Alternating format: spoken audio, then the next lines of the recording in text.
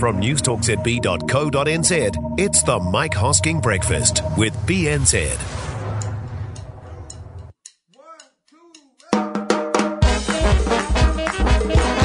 G'day there, and welcome to the rewrap for Monday. All the best bits from the Mike Hosking Breakfast on Newstalk ZB in a sillier package. I am Glenn ZB, and this morning the new appointment at Fonterra. Doesn't matter what country they're from. Restricted drivers, too restricted. Somebody's going to try and sort that out.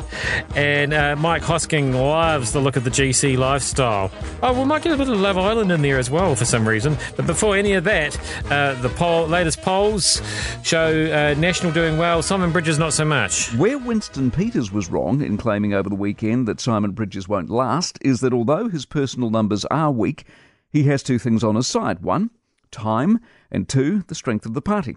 When you're number one, by some margin, that gives you breathing room and confidence, and further, if the economy slows down more and the government are held increasingly responsible for it, they're the ones in trouble, not the opposition. That OECD survey over the weekend that has seen us go in confidence in the confidence stakes from the second highest to the second lowest among 35 countries is not only alarming and embarrassing, but all the evidence you need that the focus of attention is going to be increasingly on the government, not National. Where National do have trouble is, of course, the numbers. 45% still doesn't get you to government. 45% plus David Seymour doesn't change that either. They need help. Now, if those numbers hold and there isn't another party being formed, where Bridges might be in trouble is if some members of his caucus start to panic and imagine that the 45% they do have could be, 48% if only they had a popular leader. Now, whether that's true or not is highly debatable, given 45% is a very, very good number by anyone's standards, and expecting more in the sort of multi-party environment we have is an exceedingly, if not fanciful, expectation. Now, if things do go sour for the government and support drifts, National might well be back to the halcyon days of nudging 50%. But those sort of numbers, and if you remember, there was a poll out early last year that had them indeed on 51%. Even the party itself didn't believe it. It's not real. There's a natural ceiling to a party's support, and National is close to, if not it. The point being, you could have a combination of Nelson Mandela, Gandhi, Martin Luther King, John Kennedy, the Queen and Beyonce running the thing, you still wouldn't be looking a lot more popular than you already are. So under that scenario, Bridges appears safe. The real trick for the party, and this is why Peters said what he said, is not to sweat it. They've got nothing to panic about. They're riding high, they're riding well. The numbers tell you all you need to know about who's got the upper hand right now. Now, while we're talking numbers, Fonterra's numbers haven't been going so well for them recently, and certainly in terms of popularity. Maybe the appointment of a new person in charge will fix that. It's also an easy call to make given the trouble Fonterra's faced in China and the mistakes they've made. In other words, although the payouts are still solid, although dairy still brings in a shed load of foreign income, the Fonterra tale of late has been tarnished by bad decisions and mistakes that have left the company open to criticism and a sense that it could have been so much better. So with that on the table, an opportunist like Jones leaps on in and grabs the headlines with a bit of patriotic bluster. Now, the mistake he makes is we want a Kiwi, but not as much as we want the best person for the job. And this is where the entire workforce is being tipped on its head right now. With all the hand-wringing and PCism that's going on, the days when we actually wanted the best person for the job appears to have been largely forgotten as we put gender, or in this case citizenship, ahead of talent. By the time we've exhausted ourselves over pay gaps and equal opportunity and quotas on boards, the fact that business still needs to be successful isn't as much front and centre as it should be. Calling for a Kiwi to lead a company is the same as calling for a woman. Why? You might argue they can, in both categories, bring something others may not, which of course is true. But then they might not. This is the complexity of appointments that most of those who argue around quotas forget. There is rarely, if ever, two or more candidates with exactly the same skills for the job like Fonterra's. In other words, CEO 1, CEO 2. Indistinguishable, apart from the fact one was born here, one wasn't. It doesn't happen. Therefore, the choice is not that simple. So it comes down to, as it always does, who do you actually think is going to serve your business best? And it's the culmination of those talents that wins out, of which sex or birthplace or age or experience will all contribute in some way, but they will not be the determining factor. Given Fonterra's size, they can virtually, I'm assuming, pick anyone they want. So let's make it the best person, shall we? If they're local, brilliant. If they're not, that's not a reason to think the right decision wasn't actually made. It's a bit like the coach of the sports team, isn't it? Do you want the New Zealand coach or the best coach? Tricky. I secretly go for the best coach because we want to win. Yeah, I don't know why I said that secretly or whisperily. And I don't know why we talked about Love Island this morning. All the ins and the outs. It's The Biz on the Mike Hosking Breakfast with BNZ on News Talk ZB. No, you know this. That's right. You look like... Oh, I got a text! No, you haven't. I have. I got a text. Who doesn't love Love Island? Apart from me. If you're looking for an easy way of earning good income, they've done some numbers here for the rest of your life. This is the university degree has nothing on Love Island. So what's happened is analysis has been done by Frontier Economics.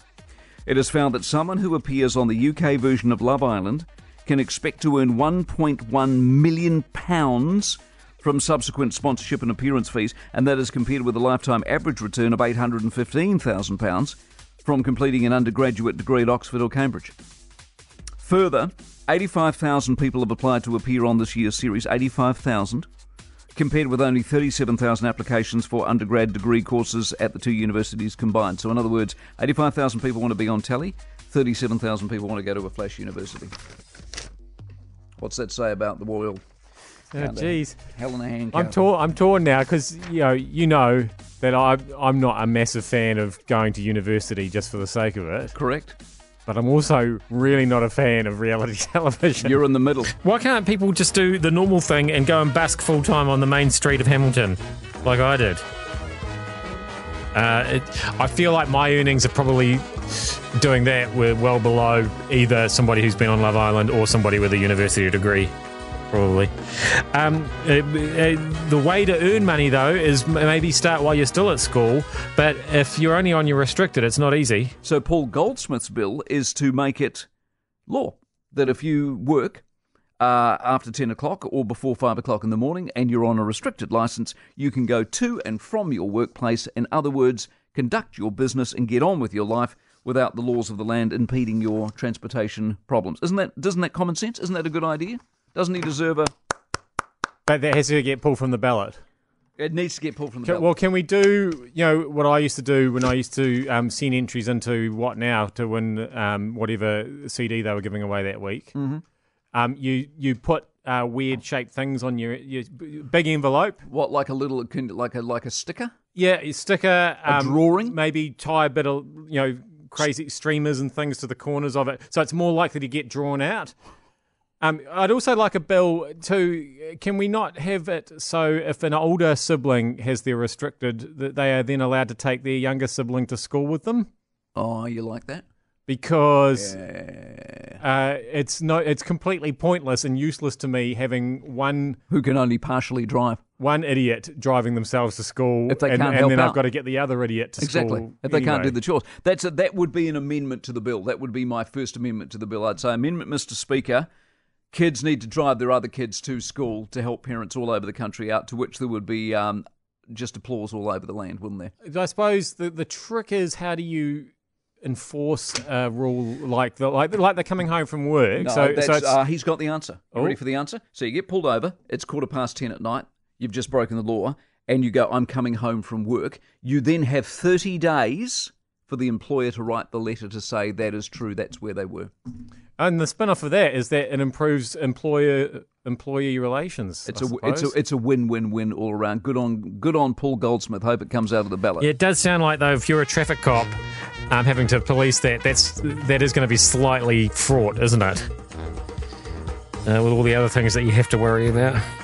We're going to finish up here. Mike didn't love watching the Warriors, but he was weirdly enamoured with the Gold Coast, which I did not expect. You know what the good thing was out of the Warriors yesterday? The good thing was I felt like retiring on the Gold Coast, because there it was, the middle of July, and there wasn't a person in that stadium. Good crowd as always, because of course the Warriors have got a fairly loyal following on that part of the world. There wasn't a person in that stadium yesterday that didn't wear a singlet and or shorts and or jandals, and I thought, it's July. and they're baking in the sunshine. I thought, how do I get a piece of that action? Sounds a bit like our sports department. It's a bit of that. It is so true, isn't it? But that's your work-life balance for you, isn't it? I know Mike has stayed at the Palazzo Versace over at the very flash hotel there a few times. I think maybe he thinks that it's all Palazzo Versace on the Gold Coast. I don't think that's quite the case, but anyway. I am Glenn ZB. That was the rewrap, wrapped up in a beautiful package for you today. We'll see you back here again with more tomorrow.